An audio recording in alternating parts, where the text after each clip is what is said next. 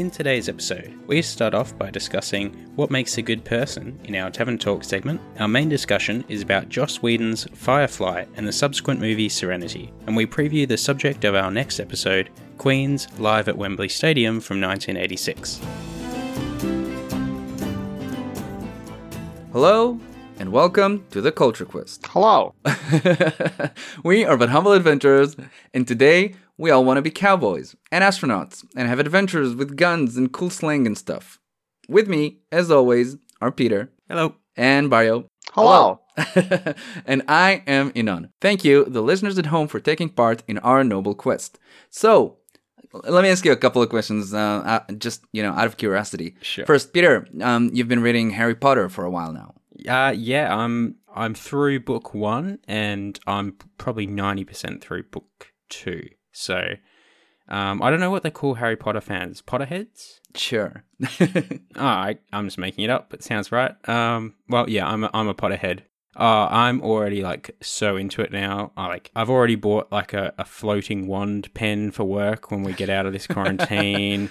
Organizing a movie marathon when I get through all 7 books. I'm gonna be having cauldron drinks and all these magical jelly bean things, and gonna have a Diagon Alley shop. It's gonna be cool. It's gonna be cool. That sounds really good. I'm really holding myself from saying anything about the books and the movies because I want you to have, your own experience of it. Yeah. It was, I'm really having a good time with it, actually. Sort of got all the imaginary characters and all the rooms and all the buildings and stuff in my head. So it's going to be weird when I watch the movies because obviously, people are going to look different to what you thought and stuff like that. So they sort of give you a decent description of all the characters. But then I heard a few years ago, apparently Hermione. Yeah, Hermione. very difficult. It's Laviosa, not Laviosa. She's got light brown hair and stuff in the books and stuff. But then apparently, I thought she was this pale girl. But then apparently, J.K. Rowling was just no, she's black. Yeah, she's African American, sort of. I'm like, what? What? I think that really? Was just, yeah. I think she was just trying to be super woke or something. But I don't think anyone believes that. But whatever. Yeah. Just trying to shoehorn some diversity or something into it, but yeah. Apparently wizards don't exist, so I have to say I'm really happy that you're having fun with it because I never knew what kind of an experience it would be for someone who didn't read the books as a kid. Yeah, it's a bit of an experiment, isn't it? Because I really haven't watched or read anything. I know Harry, I know Ron. Don't really know this Hermione girl, but. And you don't know anyone else, so I know the villain who plays Hans Gruber is in the movies, but I don't know who he plays. So Alan Rickman. Alan Rickman, yeah. I'm not gonna say anything because I don't want to spoil it. Yeah, but I don't want to put it in your head. Absolutely amazing writing as well. So I don't listen to or read much fiction, but really good. My dad's actually reading another book by Robert Galbraith, I think it is, which is also a J.K. Rowling pseudonym. So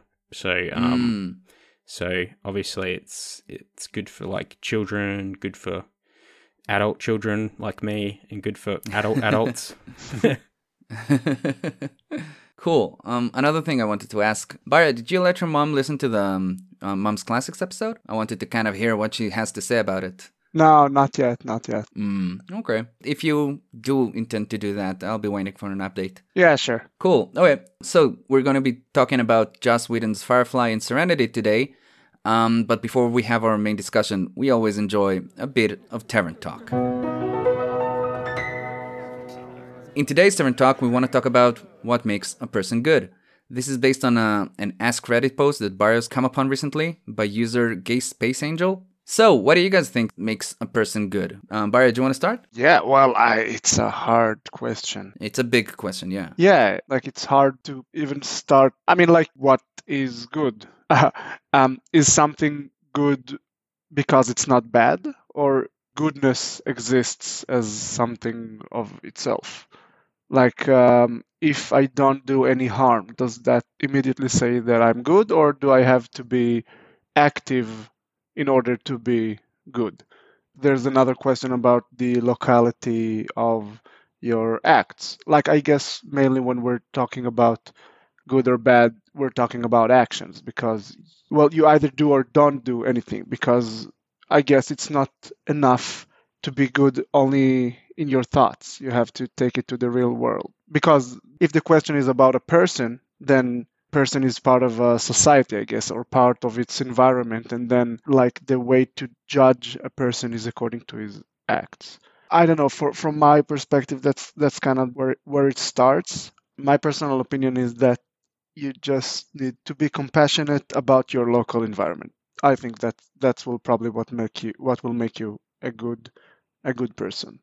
Like, Hmm. no, you don't have to understand the whole complexity of it because it's impossible. Like my father is vegetarian, and I keep getting into these arguments with him because you can be vegan and you can be a vegetarian. The thing with it is that I keep asking him, why are you just a vegetarian and not vegan? And when you're a vegan, why do you say that only animals with this and that complexity are in the scope of I don't want to make you suffer? So there are some vegans that also don't eat honey because it's you exploit bees for it, and like Hmm. this, it's kind of a slippery slope where you kind of say, well, why just bugs? Why not plants? And if plants, why not all bacteria? And Yeah. that's kind of like my feeling is when you're trying to be too good in a global sense. So I think like the being a good person is just being kind of aware of your local environment, especially to other people, and just try not to do harm and to help where you can. That's my take on it. So I think there's sort of two levels for this, what makes a person good. There's the level at which we encourage people to do things. So, like, we incentivize people cooperating, and we incentivize altruism, when we incentivize sort of contributing to society. But then there's sort of like the deeper level, which I think is more true, but it's to do with what is better for society over the long run, right? So this sort of bumps up against just Darwinism and what we would say is probably the consciousness debate that goes on. But basically, I think the concept of someone being good is a little bit flawed in the fact that when you're a baby, right, and you grow up and you're helpless and, you get passed on 50% of genes from your mother, 50% from your father, you grow up in a certain environment, and then people say, well, half of your personality is from your genes, half of it's from, your society, and then there's all these studies about what the breakdown and what the sort of causes are, right? But what my argument would be is that none of it is really in your control. Your genes aren't in your control. Your environment isn't in your control. Being born wasn't in your control, which I think we've had this sort of discussion before. But I just think the fact that someone being a better person than another person I just don't think it makes any sense if you want to talk about it in sort of like a responsible way, as in like someone is responsible for being good. Because if in some metaphysical separate universe where we're not in bodies, we're just pure thought, and we didn't have all these desires thrust upon us by evolution, and we all had the exact same circumstance, all had the exact same incentive structure, we would all want to be good. I just think the only thing that, like, if you want to do the audit trail of why someone did something bad, you can trace it to the synapse that made them do something, So I just think saying someone's a good person is relevant to say, well, who do you want in your basketball team? Like, who's the better basketball player? But I don't think it really matters, like, in the true sense of if someone's, like, can be looked at objectively as a better person than another. That, in fact, I think you could just call it luck, right? But I think when you're talking about what makes what we encourage as a society, right? Which is right, because if you don't encourage good things, then it's just going to be a bad society to live in, right? I think that's definitely world dependent. So there's like a separate universe where there's just people just looting and people chasing down the looters. There's all these sort of like vigilantes and stuff like that. But it just has, they've just reached like a Nash equilibrium where everything is just in balance. Everyone sort of steals enough so they can eat it. People fighting crime sort of benefit enough. And like, so the morality of that earth, you could say, is just you grow up and you say, oh, am I going to be, criminal? That's holy, that's fine, that's contributing to society. Or am I going to be like this vigilante sort of just going against the laws and trying to stop people and stuff? So even though it doesn't sound like a utopia to us, maybe that's just the best it can get for that world. So I just think there's no objective set of characteristics that can make someone good. But I think if you just did a simple test, well, it's not a simple test, but it's like if you want to see how the volume of someone's like body, you put them in a bathtub, you see how much the water raises by, right? And then you can, you probably know the dimensions of the bathtub more than the dimensions of the human shape thing. So, But in a similar sense, if you remove the person from the society, if you could somehow track two traces of the Earth, one with them and one without them, and you could just measure everyone's sort of conscious state, and if it's better in one universe and worse in another, then you can say that person is a good person, and how good they are is just dependent on the difference they make. So, and I don't think any of that goodness can be traced back to anything they've created themselves. Pretty simple. So, okay, but what you're saying is, well, first you're saying that there is like a theoretically way to measure it, but it's not practical, right? Because you're saying it's not practical. I mean, it's practical in some sense, in like you can do like your own experiment where if you have two groups of kindergartners, right?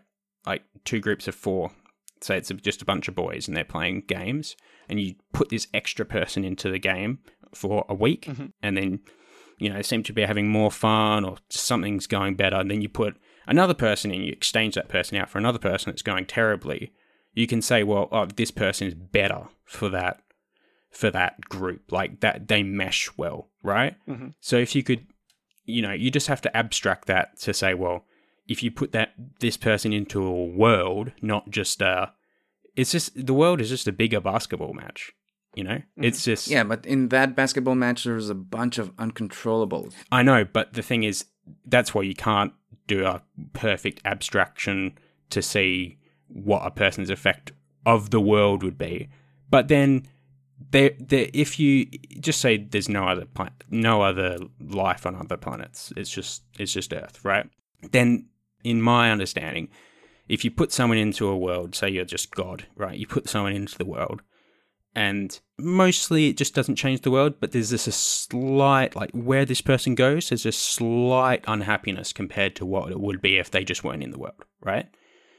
Then I don't think there's any argument you can say, well, this person's a good person, but this world doesn't like them. I just think that there's no such thing as that good standard. It's just the world is everything. If this person makes the world better, they're a good person.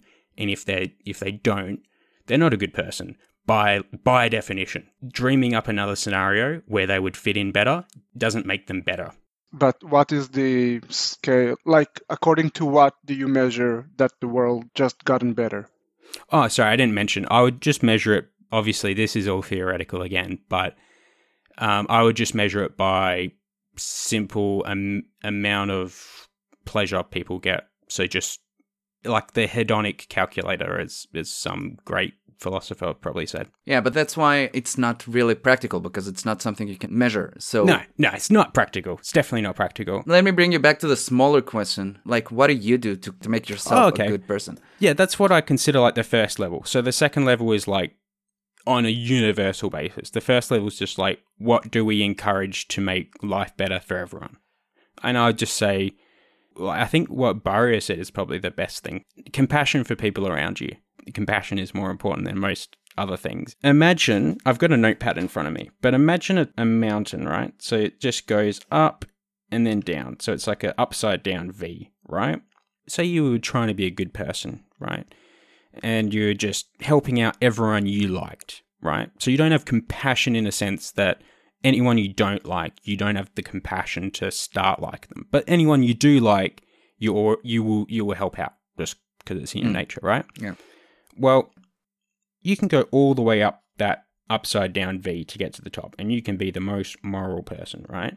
If you don't come across anyone you don't like. Because in this hypothetical world, you like everyone you meet just because you happen to meet people you like, right? But the world's not like an upside down V. It's like an upside down V with lots of jigs and jags in it, right? So you're going up, but then you're going down, then you're going up, then you're going down. And you want to get still to the top, like the what you say is like not the local peak, the global peak or whatever, right?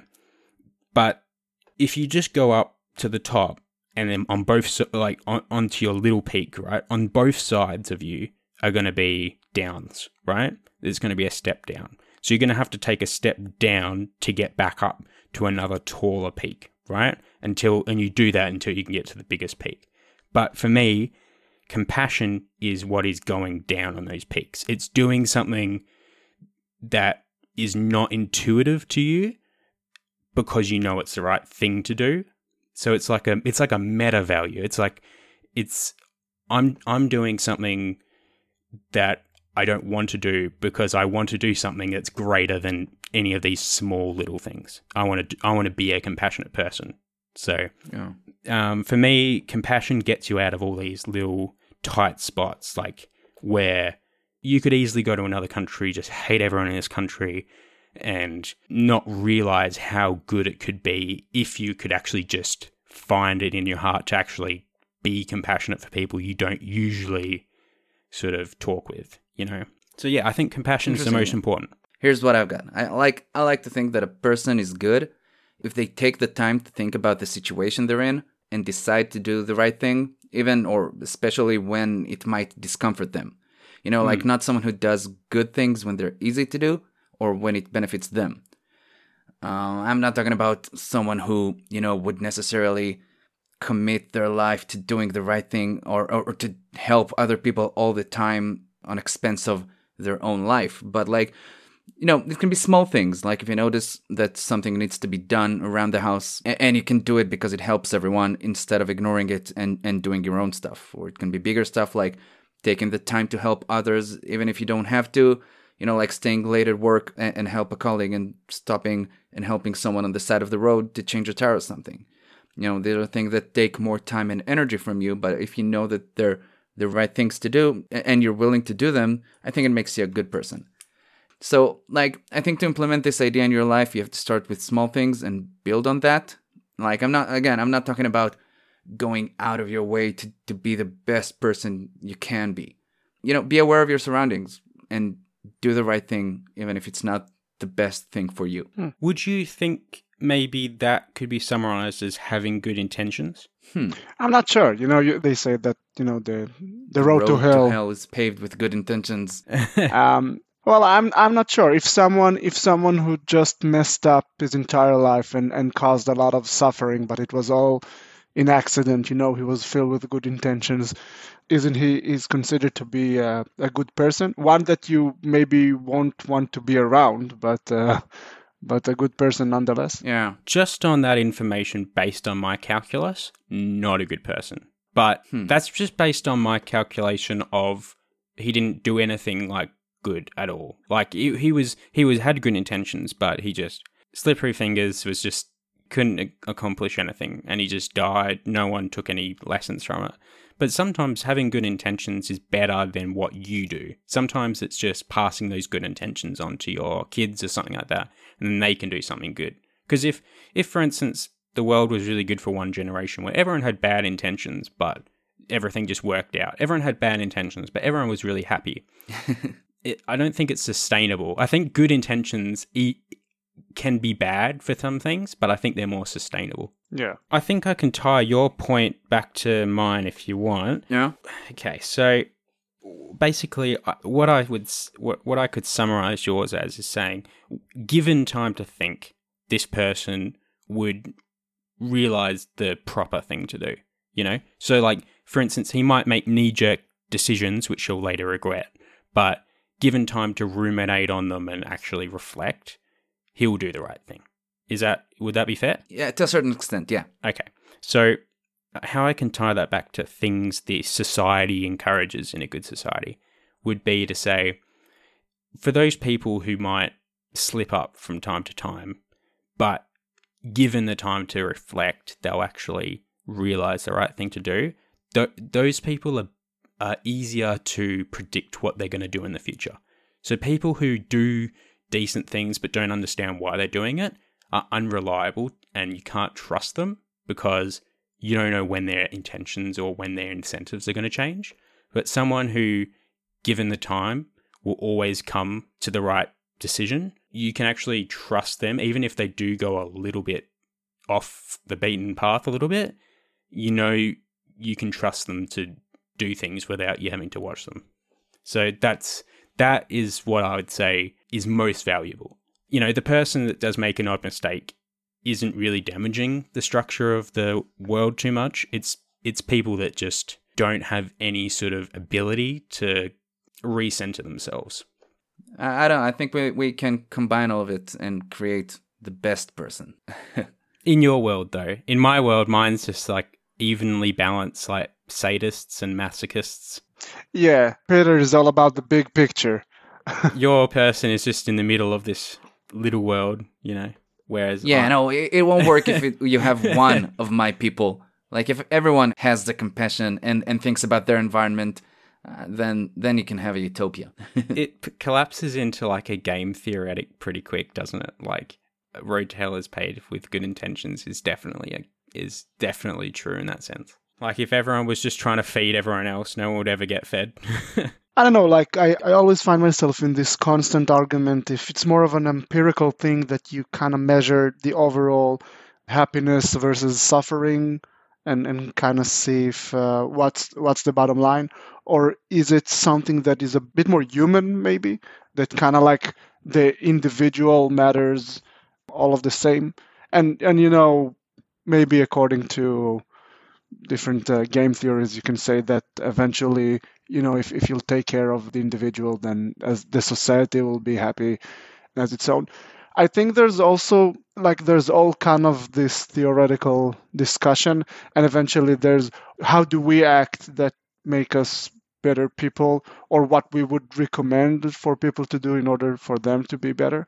You probably heard about that deterministic theory that says like that everything is kind of set up in advance, and if you would have known, you know, the exact location and velocity of each particle in the universe, you would be able to say everything that happened and everything that will happen, because it's all like causality, right? And you know, put aside chaos theory and all that such that kind of says that it's not really possible, but or maybe it is in some variation. But the thing is about that theory is that it's the worst strategy that an individual can use.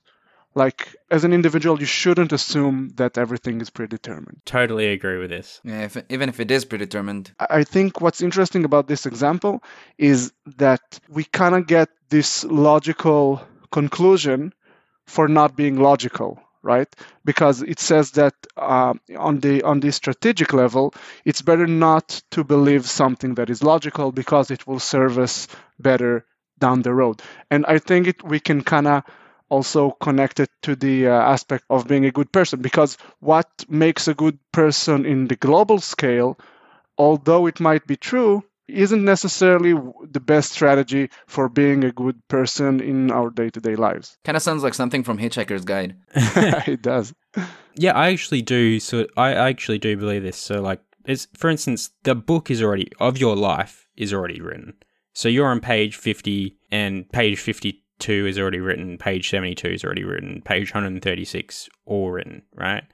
But you don't know what's happening the next page. So if you decide to say, well, it's all determined, what's the point? That itself is determined. Or if you were to say, well, screw it, I don't care, I'm just going to do as best as I can, that's itself is determined. It's just because it's determined doesn't mean any of these thoughts that you have don't matter. So, and you never know what's around the corner. You never know what good you can do. So the determinism thing for me is less important the more you think about it.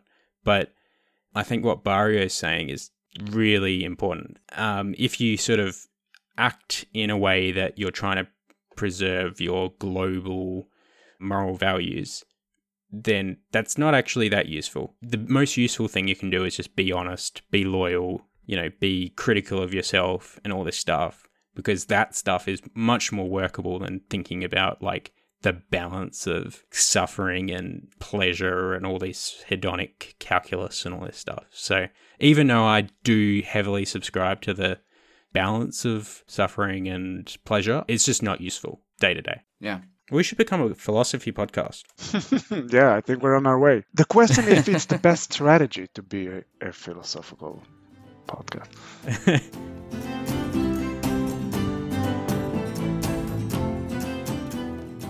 This week, we're talking about the TV series Firefly and the movie Serenity. Firefly, the series, ran for half a season in 2002 and 2003, and then it was cancelled to the dismay of many fans. Serenity, the movie, came out in 2005 to basically finish the story, let the fans of the show have a bit of closure. The show, created by Joss Whedon of the Avengers fame, is a mixture of the sci-fi and Western genres. It takes place in a future in which humanity is spread across the galaxy, but it focuses mainly on the outer rim planets, in which, the living is hard, and people end up living in kind of an old-fashioned way. The series follows Malcolm Reynolds, played by Nathan Fillion, and his crew. He is the captain of a Firefly-type cargo ship named Serenity. And a few years before the story begins, Malcolm, or Mal, fought in a civil war against the unification of the galaxy under one governmental body, known as the Alliance. And the Alliance has won the war. And throughout the show, we kind of see the Alliance. It's presented as this cold, rigid, unforgiving, militaristic body. People who look to avoid living under the Alliance's rule tend to go to these outer rim planets where either the Alliance impact is less felt or, the Alliance is just not interested in. So Mal, who was on the losing side of the war, he always kind of seemed to put freedom and honor above anything else. And the crew of the Serenity, they travel around the galaxy in search for jobs they can do. Some are more legitimate, some are not so much so. Here's a quote from the show. The rerun version of the show has this opening dialogue, so here's a part of it. It says, "Out here, people struggle to get by with the most basic technologies. A ship would bring you work. A gun would help you keep it. A captain's goal was simple. Find a crew, find a job, keep flying." I think that kind of sums the whole show up. Yeah, that's cool. Yeah, I really like it. So, the crew of the Serenity is made of Zoe. She's played by Gina Torres. She's the first officer on the Serenity. She fought with Malcolm in the war. There's this kind of unbreakable trust between them, between her and Mal. There's Wash, played by Alan Tudyk. He's a pilot of the Serenity, and he's also Zoe's husband. He's kind of the funny guy on the ship. There's Jane, played by Adam Baldwin. He's the muscle, kind of the weapons expert of the crew. Kind of a dumb and unsophisticated character. There's Kaylee, played by Jill State. She's the ship's mechanic. She's not trained in any way as a mechanic, but she seems to have this intuitive way to do things. There's Inara, played by Morena Baccarin. She's not exactly part of the crew. She's a professional companion, which in this universe or verse, is basically kind of a geisha or an escort, which is a highly regarded profession in the verse. She has this mutualistic relationship with Serenity. She gets to travel around with them and thus reach more customers. And her presence on the Serenity gives it a bit of legitimacy. It allows them to act with a bit more freedom than they otherwise could have. In the first episode of the show, we see the Serenity pick up a few passengers. Most of them kind of stick around and become regulars on the show. There's Simon and River Tam, played by Sean Marr and Summer Glau. Simon, he's a doctor, and his sister River, they're running away from the Alliance. We find out quickly that they're fugitives. Simon becomes part of the crew as a doctor, And River, she seems to be this troubled but very gifted person. She was a captive of the Alliance, we learn throughout the episodes. And throughout the series and the movie, their story, the Simon and River storyline is basically the main plot line. The last character is a guy called Shepherd Book. He's a religious man. Basically, he's like a traveling pastor. He seems to be the voice of morality in the show, kind of clashes with Mal a bit. It's also suggested that his past is not as clean as it is presented to be in the show. And Serenity is, in a way, both the home and the provider of the crew, kind of sometimes referred to as another crew member. The TV series follows the adventures of the crew of the Serenity. It kind of explores themes like freedom and loyalty and living on the fringes of society. It slowly builds the story of the Tam siblings, but it was cut short, so the movie picks things up and finishes the story. So that's basically it. What do you guys think of the show, of the movie? How was your experience watching the whole thing? So I tried watching it once, and I fell asleep, and I didn't return to it ever since because I don't know, it didn't really add up to me. But I kept hearing really great things about it. Like it became this cult series that everyone mourns for about its cancellation. It does have a cult following, yeah. Yeah. So when you suggested it, I thought, wow, that's a great opportunity to give it another shot. And man, I'm glad we did, because I just binged it in about 2 or 3 days. And I got really sucked into I think if you got time to just get sucked into it, you get a lot more than watching an episode here and there. You get into the writers and the director's mind, and you kind of get the jokes better. You kind of get the flow, the vibe, the interactions, the relationships a lot more better. You're more aware once you're on that flow. And it's a great one. I understand now exactly what all those fanboys and girls talked about. It was much, much better than I initially expected. It's hard to believe it's from so long ago. Yeah, it came out almost like 18 years ago. Yeah, that's crazy. It really, really holds up. It brings a lot of very interesting elements that you would never think will work together, and they just do.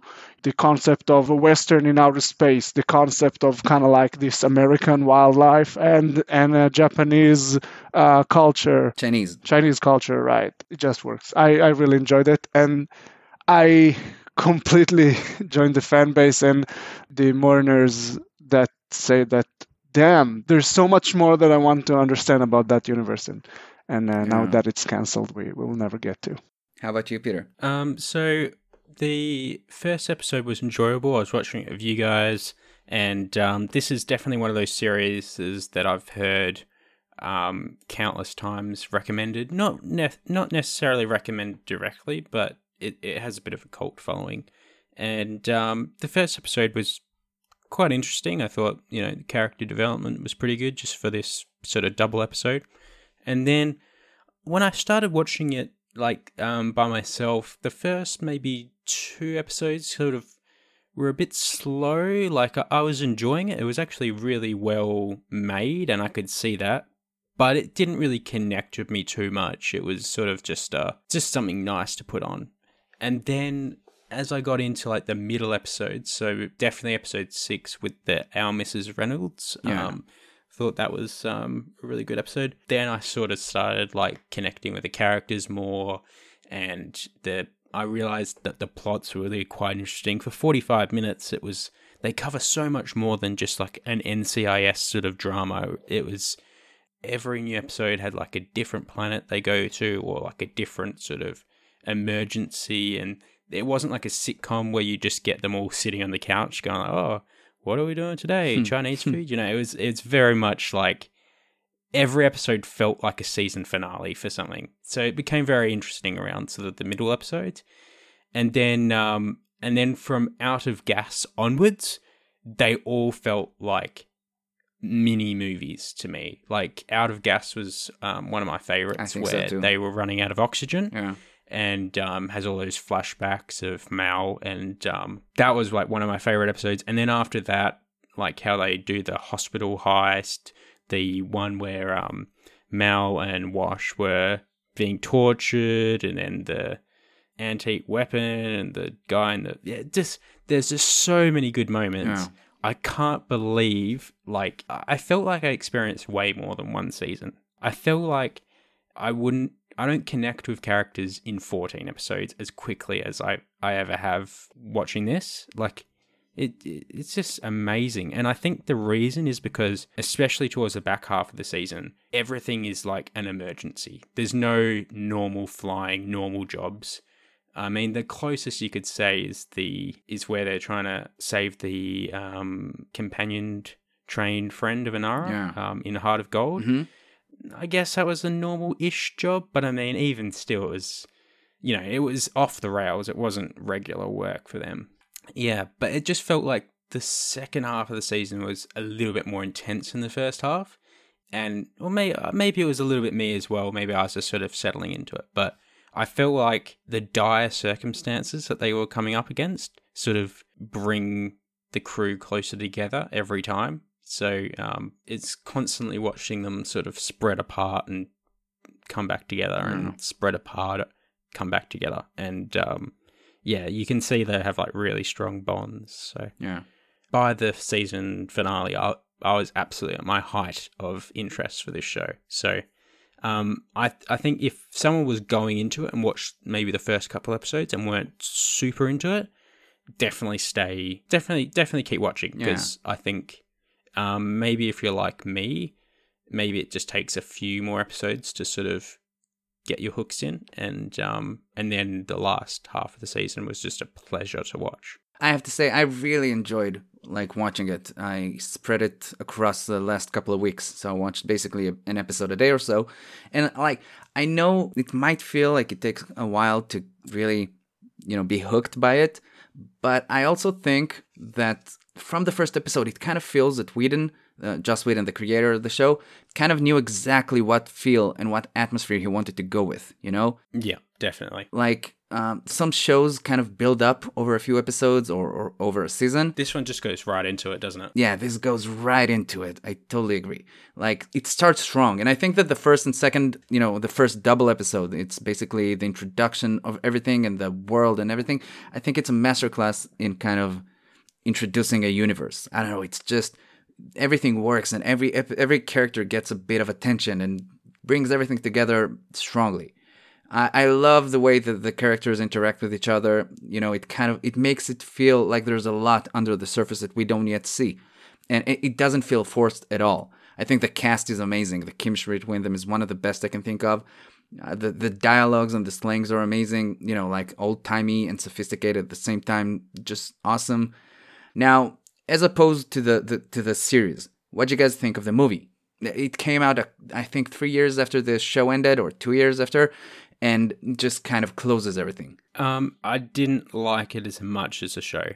Like, the movie was 2 hours, and I would have rather 3 extra episodes, like 3 45-minute episodes. That would have been probably better, but it wasn't bad. It was still good. Like, the especially towards the end, it was really well shot, and it just had like an intensity that rivaled some of the best episodes of the show. But I don't know. I would have rathered 3 regular episodes. I would have rathered they do episode 15, 16, 17. What do you think, Barrio? Well, it definitely left a taste for more. I don't know. When I watched it, it kind of tickled all the loose ends that more screen time would probably, like in the series format instead of the movie format, would probably answer. Like, it seemed like this really interesting universe, and there are a lot of open threads that still exist, and it kind of felt rushed. Nonetheless, I did enjoy the movie. I think that what they did with the rivers, I think it's brilliant, because you never actually saw no rivers, right? Reavers, yeah. They're basically the kind of the invisible enemy that kind of floats around all the time, because you hear legends about them, but you never really see them. Yeah, and I love that you never seen anyone as terrified as they are when they hear about the rivers. Yeah. And you never actually see them. You only see what's left behind them, and you see people go mad after they've seen it and after they were abused by them.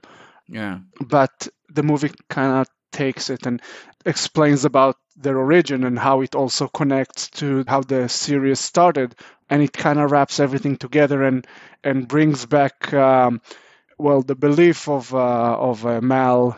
So in that aspect, they did a brilliant work. But again, it was way too rushed, and there's so much more that that we want to know. I agree. I think I really like the movie. I had a lot of fun watching it. I had so much fun watching it 2 or 3 days ago that yesterday I watched it again just for the fun of it. I totally think that they've done the best that they can do with what they have.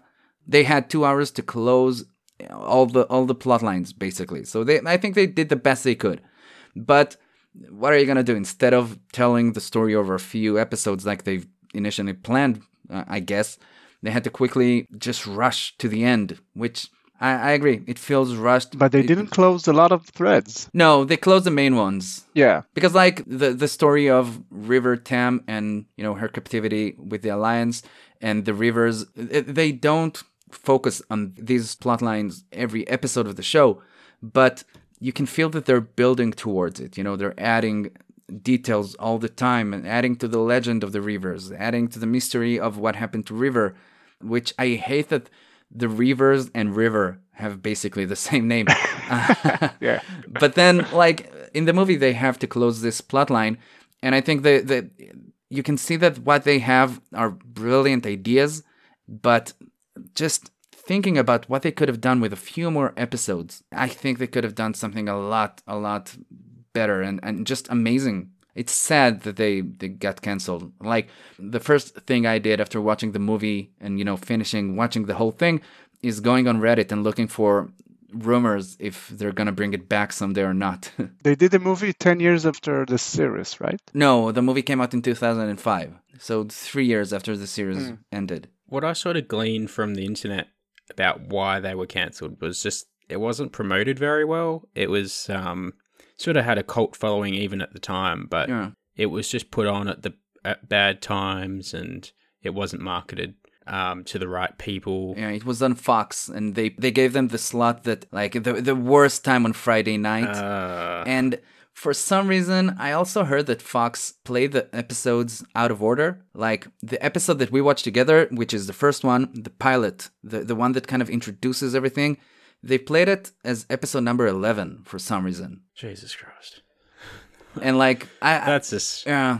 I've read about the struggles between Whedon and Fox. They had a lot of struggles about the tone of the show. And it kind of makes you think, like, who the hell is in charge of choosing what shows to air and what the hell is wrong with them? Because, like, one of the things that the people from Fox didn't like about the show is that Mal wasn't jolly enough.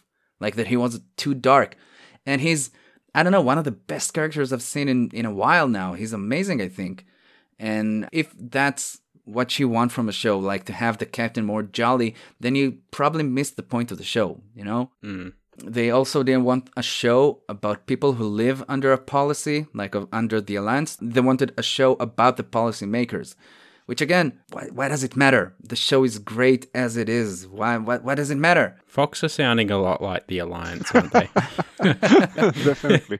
Let me ask you guys, who was your favorite character? Like, and I have to say, in my mind, when I'm asking this question, I'm kind of assuming that it excludes Mal because... Damn it! Yeah, look, I don't know. He's kind of the center of everything. I kind of feel like all of the characters kind of come out of Mal. I don't care. You can say Mal if you want. I think Mal is the most complex character, but I think one of the greatest thing about this series is that they all got their own interactions with each other. A very fun and interesting relationship is between Zoe and Wash, right? Because they're such opposites, even with regarding to Mal, right? Where Zoe is completely loyal and Wash Wash is loyal, but he keeps challenging his relationship because Joey is so loyal. I think like the relationship between Kaylee and the Doctor is also kind of cute. I really like Kaylee. I think she's my favorite. Well, you don't see enough of her darker shades of mood, but you get these glimpses. And I don't know, she's cute and funny, and she kind of takes the series to a more fun scenes, I think. In the first episode, I really thought she's going to die because I thought, oh wow, she's definitely a cup of sunshine, so they're gonna kill her really early off. Yeah. But luckily they didn't. Yeah, like I said, she's cute and fun, but she's awesome because she's not dumb. You know, she's useful. She's always ready to go and fix the ship when it's needed. It's a great character. I agree. Who's yours, Peter? Except for Mal, I really like Mal. He's one of the best characters I've seen written in a TV show. Because the thing about Mal, before I go to my other person, what struck me the most was just how determined he is for the mission. He's willing to give up anything else, that like all luxuries, if that's what it will take. And I think that's the reason why he's the captain. He knows what it's going to take. And other people are not willing to to go to that mental place when he just goes straight there. He just says, well, this is what's going to need to be done, and everything else can absolutely F off, you know? Like, he's just got such a, almost like tunnel vision for the mission. Whereas the other characters are sort of always in two minds a little bit. He's never in two minds. He always knows exactly what he's going to do. So, and he has this sort of interesting like business type, like if you're a part of the ship, he'll like protect you. But if you're not, then he doesn't care about you. It's like such a hard line. So he still has this like interesting code. But if we have to exclude Mal, my favorite would be Simon. Just because he has such an interesting incentives, because he needs to protect his sister, but he also likes being on the ship, and he can't let River go wild, because then he'll be in trouble as well. And he's just given up all his doctor work and everything just to be in this like crazy situation. And then he's also putting off his desire for Kaylee, and like, whereas if you look at Jane and you look at Wash and stuff, they can always relax at night. They do a full day's work, but after it's just chill. It's just cool. But for him, he's always got to be doing something. You know, like if it's not the mission, then he's got to be looking after River.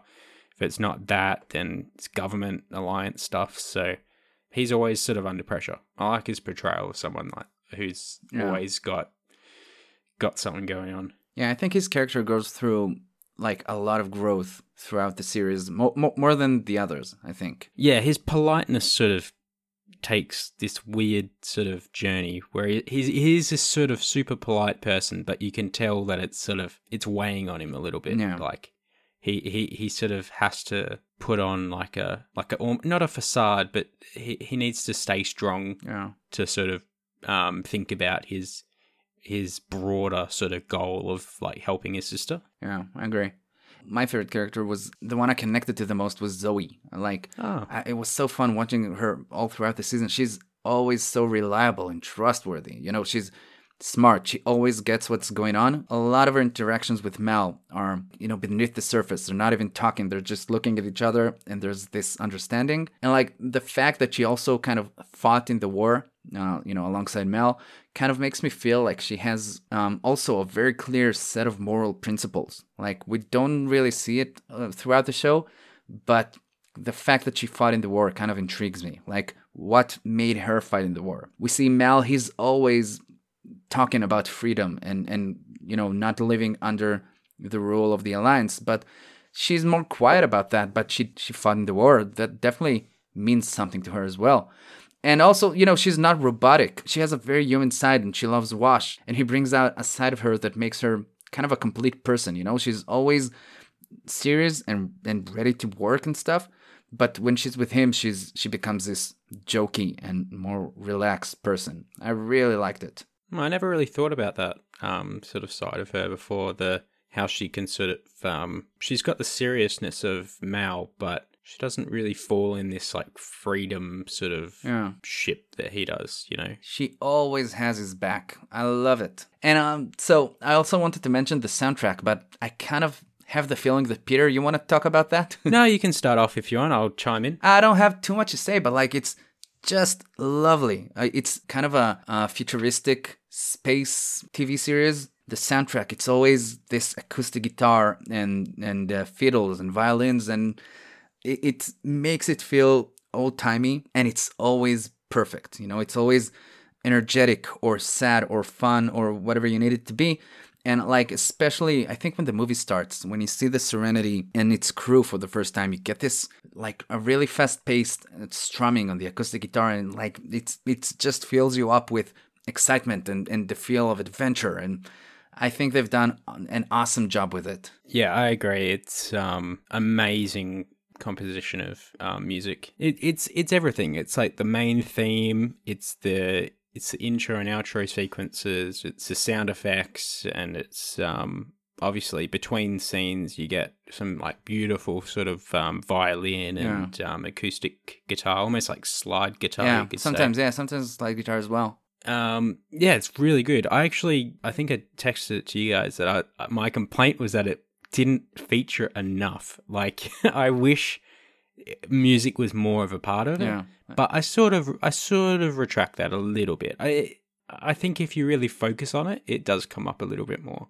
For the last 3 episodes, I was sort of like, trying to pay a bit more attention to like what was going on musically, and no, it's all there. I wish other series had such an interesting sort of, not just like, I feel like with a lot of crime stuff now, it's just a lot of like dun, dun, dun, dun, dun, dun, dun. Yeah. It's just like Kind of it's just generic very beats. plain. It is very generic, It's almost like a starting screen of the movie. Yeah. It's just like, when you put on a DVD and you can just see like this little preview they Yeah. have, and it just constantly repeats, and you've been watching it for hours, and you're like, why am I still watching this preview?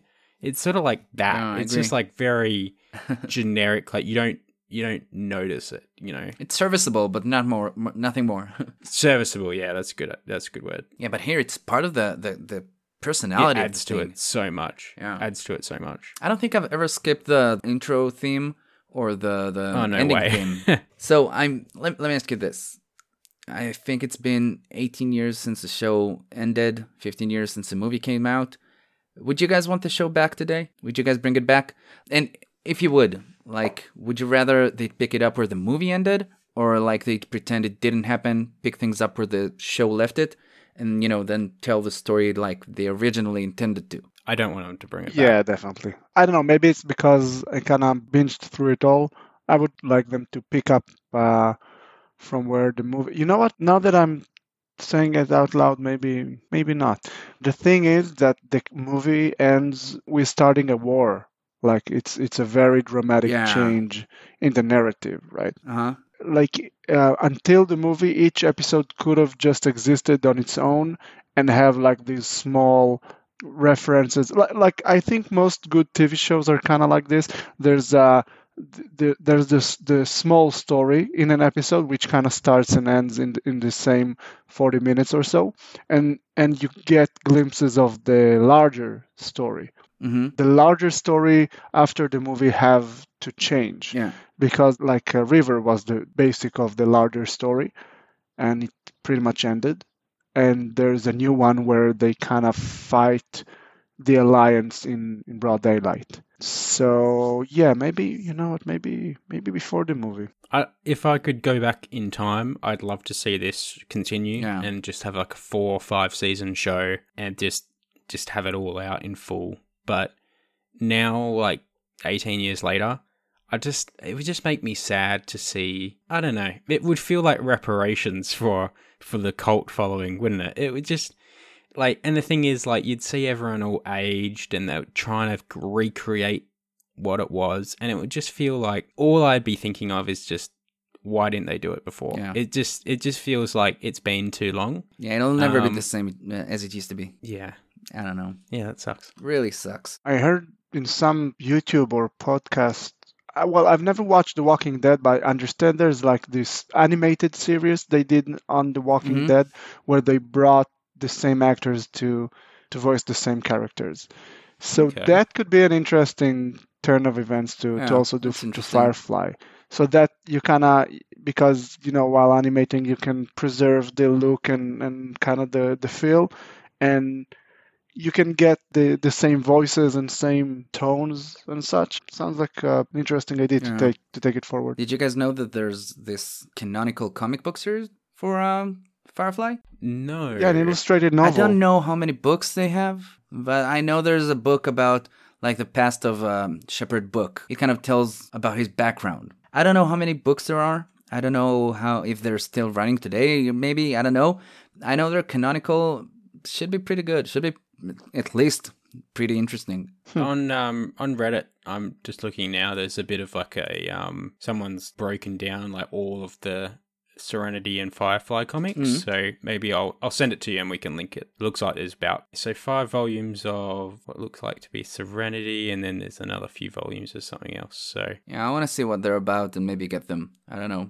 Like there is, I was left with a taste for more. I'm left for a taste for more, and I do like comics. So Yeah. I'm super keen for this. Actually, this is nice. Yeah, I can see the Shepherd's Tale. And there's I think there's one about Wash that goes through his past. So That'd be cool. and then there's obviously like the actual show I think they have in a comic, but or a series. But yeah, no, this is awesome. I would be interested in seeing that. Does anyone have a favorite episode? I think you mentioned my favorite episode, the one with the Out of Gas episode. Yeah, like it has this dire feeling. Like most of the crew had to abandon the ship. Mel is left on it alone. Like something exploded in the engine, I think, or something, and there's no life support. And they're just dead in the water. So he's left alone. He's trying to fix the ship on his own, and throughout the episode, you get a bunch of like flashbacks that kind of show you how they met each other and everything. And as you go, I'm not going to tell the story of the episode, but things get worse and worse and worse, and you don't see how it's going to end.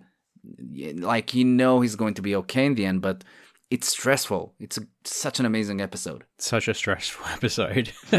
Yeah. That one's probably my favorite, tied with war stories as well, where Mal and Wash are being like tortured, and then Zoe leads a team in to like rescue them. That was just awesome. Yeah. Like really cool action, and then you had River's sort of like crazy aimbot, and yeah, that was really cool. Yeah. Like it has like a great example of, the sophisticated and funny dialogues there. Like the pacing of the dialogue is also great. Like she comes to save them, and they're torturing her husband and the captain that she's always loyal to. And the captain and her husband are fighting for her loyalty in a way. Like her husband is jealous of Mel. Yeah. And Niska, the bad guy, I think he wants to kind of taunt her, and he wants to kind of hold it in front of her and say, you have to choose between your husband and your captain, and like, what are you going to do? And it's a hard decision. It's going to be Sophie's choice, but yeah, and she's like, no, I want to take this guy. I want to take my husband, and that's it. I bet you thought it'd be harder for me. yeah. Why do you think she chose? Well, I mean, this sounds just a stupid question now. I say it. Why do you think she chose her husband? But like, I think, again, it's the loyalty to the captain. She knew he'd find a way, or that yeah. in the end he would make it out of there. Yeah, I think Wash would have died. Yeah. Straight up. She was like about to point at Mal, and she's oh, Wash is still alive. Okay, I'll go watch that. Thought he'd be dead. Baro, what about you? Because I binged it, it kind of meshed together. But there's one, I think it's called Objects in Space. The one with the bounty hunter? Ooh. Yeah. Yeah, that was another stressful episode. He gave me the creeps. Yeah. I mean, what I really liked about that episode is because it showed exactly how special this TV series is. Because, like, that guy, I don't know why he was so... He creeped me out in a very deep level, because he was so nice. He was so delightful when he asked Kylie if she's ever been raped. And that was, I don't know, that creeped me out. They really went for this mysterious feeling in this episode, and they did it so well. Like, they're in the middle of space. There's nothing, literally nothing around them. And somehow, they don't know how, but somehow he got on their ship and he knows everything about them. I think Joss Whedon can really make a very delightful bad guy. He also did it in the movie, right? Where Yeah, I agree. there's The this, believer or the operative or whatever his name was. yeah. But again, like they're really, really nice and intelligent, but they're awful. But you don't notice how awful. But maybe that even makes them more awful. Yeah. You know who else you're describing as well?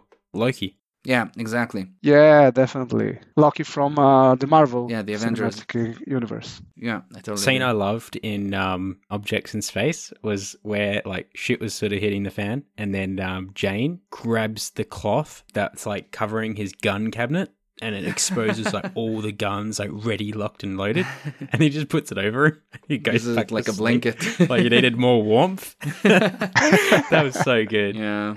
There's so many funny moments. I wish I wrote them all down, but Yeah, another great moment with him in the movie when they're like getting ready to fight the Reavers, the mysterious enemy that we've feared throughout the series and the movie. And like every time their name is mentioned, everyone is just creeped out and like anxious about it. And then they're, getting everything ready to fight them. And he talks about getting out of there alive. And Zoe asks him, "Do you really think anyone is going to get out alive?" And he's like looking up and sizing the characters, the other crew members. And he says, "I might." I loved it. Yeah, he's a great character. But he also, like, even though he's probably the most shallow character, he also has depth. Yeah. Like the in the episode with the mothers, right, where he kind of becomes a folk hero. Yeah, Like you Jamestown. see that, yeah, like you see that he has real depth, and he actually do care, and he's not only about, well, money is a big part of it. No, but he has respect for authority, or like he's part of the crew and he respects that. Yeah. He's a little more than just a dumb character, than just the muscle. As opposed to Zoe, he doesn't get the plan or why they're doing everything, but he goes along with it. And it's not that he'll never betray the crew, but as long as he is with the crew, that's the top priority for him. There's one thing I have to mention, this YouTube channel called Passion of the Nerd. I think I sent you a link just before we started recording. I'll put it in the show notes. The Passion of the Nerd, he does like episode breakdowns of, all kinds of TV shows and I think movies now as well. I think he did Buffy the Vampire Slayer and other stuff.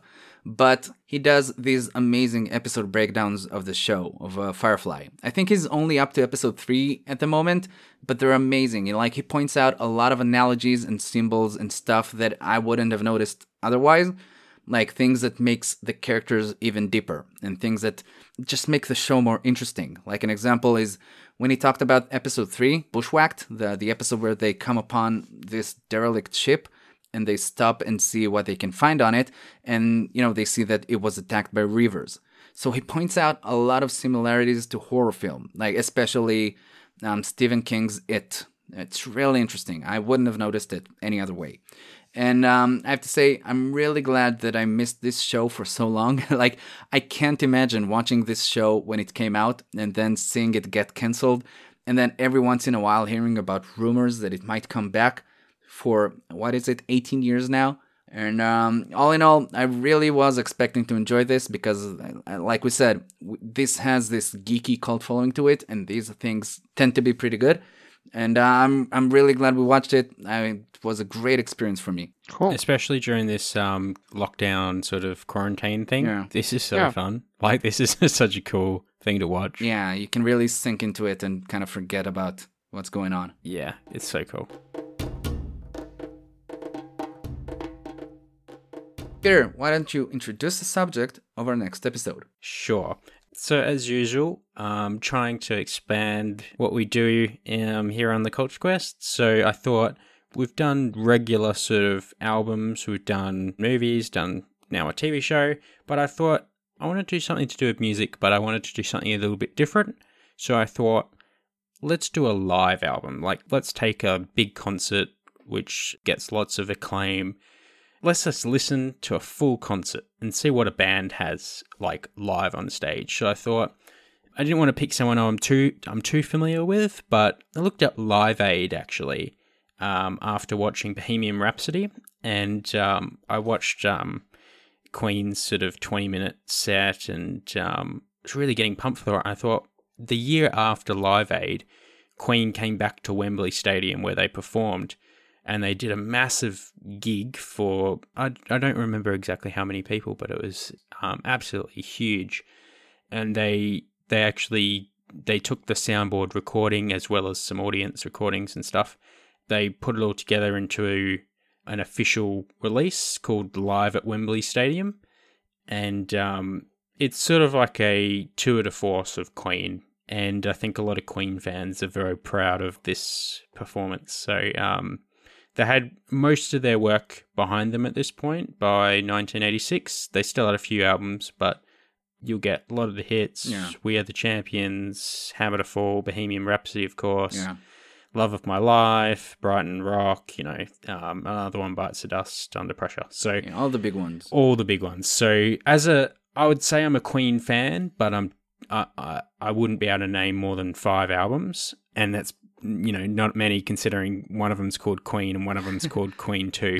So yeah, I just think this is just something that I think people should listen to, and this is even before I even listen to it. I'm just looking at what's the biggest stadium, what's one of the biggest bands of the 70s and 80s, and what might be one of their best performances. So I'm coming in with very high expectations. So yeah, how familiar are you guys with Queen? Have you listened to a song, an album, or the whole discography? I can't say I'm too familiar. Like, I know the best of, and I know the Night at the Opera album, and I know it very well. Like, I think it's an amazing album, but I don't know any others. Yeah, I'm not too familiar with them.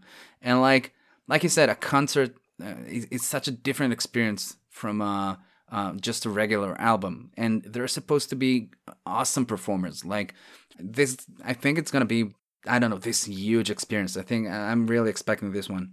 Yeah, I agree. I think ever since I've seen Bohemian Rhapsody, I want to have another Queen session, like a long one, and kind of dive into it. I think I just mentioned it to the guys before we started recording. I think Freddie Mercury was the best singer ever lived. He's amazing, yeah. Yeah, so yeah, I'm psyched. Yeah, it's gonna be fun. So, thank you, Peter, and thank you, Barrio, for staying true to our goal. And thank you, the listeners at home, for helping us along the latest stage of our quest. We hope that you join us again next episode, and we'll talk to you soon. Bye-bye. See ya. Bye.